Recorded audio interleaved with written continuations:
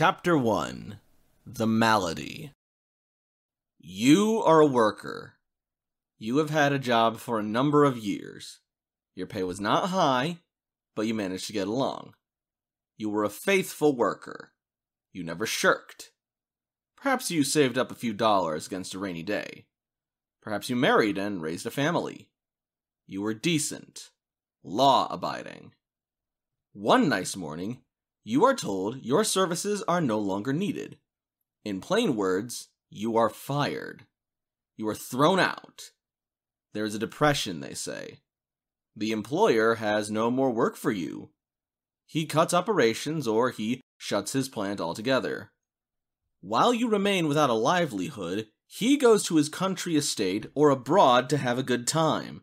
He does not care to think what will happen to you. You plainly do not exist for the company any longer. It has no obligations towards its unemployed.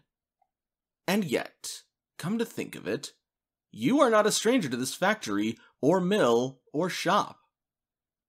You and the like of you have built it. You and the like of you have created all the machinery, all the raw material, and all the fuel which is necessary to run an industry. You and the like of you are the live power that puts motion into the dead matter of every industrial undertaking. It is your blood, your sweat, your muscle, and your brain that is sunk into every piece of goods produced. You have much at stake in this establishment. Your whole life. It is yours more than the owner's. It is part of your very self. Suppose now, when you are told to go, you refuse to budge. Suppose many of you get together and say that you are going to stay where you belong and continue working because this is the only source of your livelihood. Suppose you say you are going to produce for the benefit of yourself and others. This thought may be strange to you, yet consider what would happen. The owner who has never worked and who does not know how to work would call the police. Most probably, the riot squad would appear. Perhaps the militia would be called out. There would be clubs and riot guns and tear gas bombs galore. You would be clubbed and shot, and many of you imprisoned, tried, and convicted for the sole crime of wanting to continue working at the machines and with the materials you and the like of you have produced. Has it ever occurred to you that such a state of affairs is wrong? Take another example. You are a tenant. For 10 or 15 or 20 years, you have been living in a house. You have paid your rent regularly. You have paid off your flat several times over. Your landlord smiled at you as long as you were a good tenant. But now you have lost your job. You have not paid your rent for several months. A sheriff comes. Your furniture is thrown out on the sidewalk. You are evicted. Yet, you know perfectly well that it isn't the landlord who built the house. It is you and others like you who have produced all the building material and who have actually constructed the house. Besides, you made the landlord rich by our payment of rents. Suppose now you refuse to quit the house. Suppose you band together with your fellow tenants and declare you are not going to permit anybody to drive you out into the street. You are a proud American. You will not allow anybody to turn you into a beggar. Again, you would be confronted with police clubs, courts, and jail. It looks strange, but this madness is the everyday practice of our great and wealthy country. Now, there are some notions that have to be made clear before we proceed. We said that the owner has never worked. You may disagree with this statement. Doesn't a factory owner spend days and days in his office? Doesn't a banker keep office hours? Doesn't he go to the country club and golf links to rest after his strenuous labors? The papers and the preachers and the professors tell you that the businessman is doing his share in production. They even say that he is an indispensable part of the industrial organism. This is one of those incorrect notions that are being inculcated in the minds of our people from childhood on.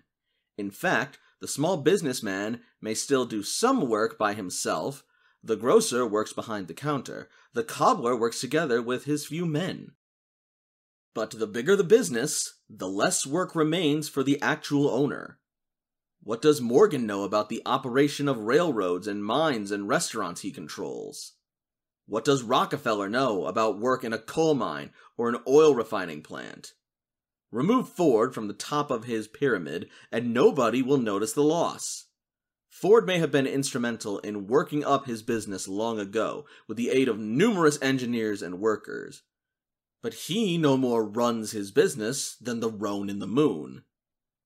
Big businesses, large-scale production of the modern type is conducted by all kinds of specialists with the aid and cooperation of workers.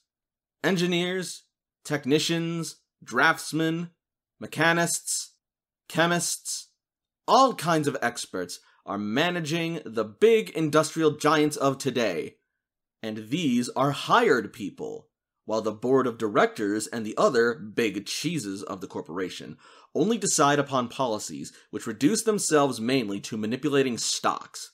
These people never produce. They could be removed without any loss to actual operations.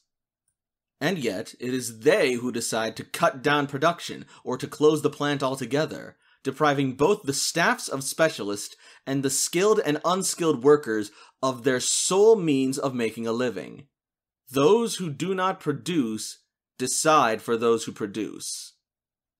As to bankers and brokers, real estate operators and promoters, they do not produce anything essential to human life, although they have the lion's share of control over production. As a matter of fact, they produce nothing. They transfer paper from hand to hand.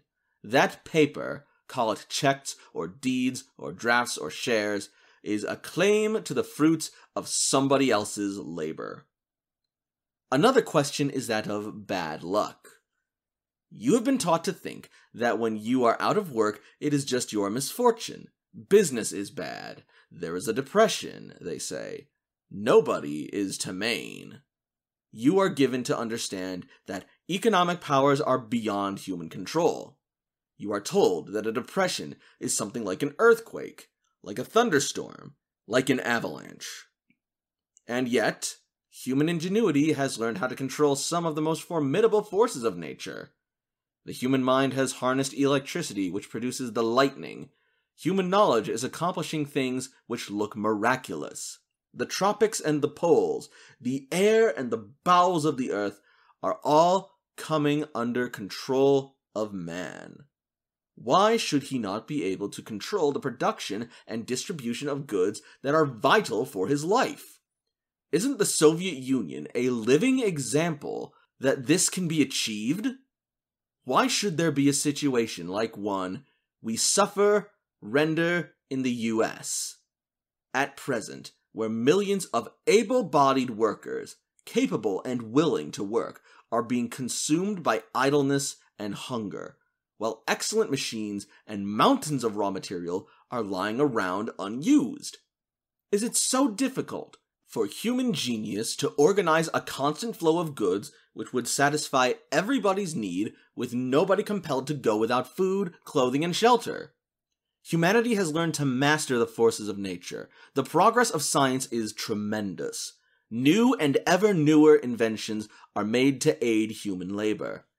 At the Century of Progress exhibition at Chicago, they showed cotton-picking machines, each of which does the work of 16 to 48 men. There are excavators and ditch diggers that do the work of 20 or 30 men. Between 1922 and 1929, the productivity of American labor increased 100%. Why should the terrible crash in 1929 have had to come? Why should we have had to suffer those long, weary years of the most terrible crisis in the history of this country? We cannot blame this plight of millions on natural forces. There is nothing natural in such a situation. It is not natural that men should go hungry while the means to produce food are close at hand. It is not natural that a government should order the destruction of 3.5 million bales of cotton by plowing under the year's harvest on 10 million acres of land in the South the way it was done by the government of the USA, while so many are badly dressed. It is not natural that there should be poverty in the midst of plenty. It is not natural that milk should be dumped into rivers while babies are starving. It is not natural that the most ingenious means of production and transportation should be rusting away while those who produce them and can operate them are being wasted away by starvation and disease. All of this is most unnatural. It is insane. One word about the law. You have been taught to respect the law which appears in the shape of the policeman or the judge. You were taught that this is justice. Yet, where is the justice of your being thrown out into the street for non-payment of rent? Where is the justice of your being dismissed from the mines after many years of work? When the owner ejects you forcibly from his premises, this is not called force. When you resist, they say you are using force and violence. When the sheriff puts your belongings on the sidewalks, that's law. When you break the padlock and replace your furniture in its old place, that's unlawful. Why is it that violence against the workers is law and resistance to violence is unlawful? Why is it that robbing you of your only source of life is justice and protesting against this bloody justice is injustice? Something is wrong here too. Apparently, all these notions about law and order, about justice and injustice, about crime and punishment, are made in the interests not of you and the like of you, but in the interests of those who use them against you. One more instance. The workers declare a strike. They have been told many times by many fine gentlemen that there is a partnership between the owners and the workers, that they must cooperate for the benefit of the industry. When partners disagree on a certain issue, they fight out their dispute. Suppose you decide to fight it out by refusing to work. You are entitled to do so under the law. You organize a picket line. You say you are partners to this plant, and you want to fight it out with your own employers. The employers try to bring in scabs. You refuse to admit the scabs into the plant. Immediately, the police arrive. The law protects the scabs and attacks the strikers. If you insist on your right to keep the plant shut, you are fired, and the history of strikes in America is one long trail of bloody murders perpetrated by the police by the law protecting the scabs. There must be something wrong in a law that professes equality of employer and employee, but at the same time uses all its power to oppress the latter in favor of the former. There must be a monstrous lie in the statement that employer and employee are partners to the business and equal before the state. The capitalist state itself apparently is something vicious and cruel and not the nice and lovely institution of freedom it is reputed to be. We think it is urgent for the workers to look more deeply into these matters. Moreover, it is our deep conviction that workers who do not concern themselves with these vital problems are doing grave harm to themselves and their class. Only when you understand the malady can you find the proper cure. If you'd like to support us, our partner publishing house can be found at newoutlookpublishers.net. If you're interested in attending classes, visit our website or email info@psmls.org.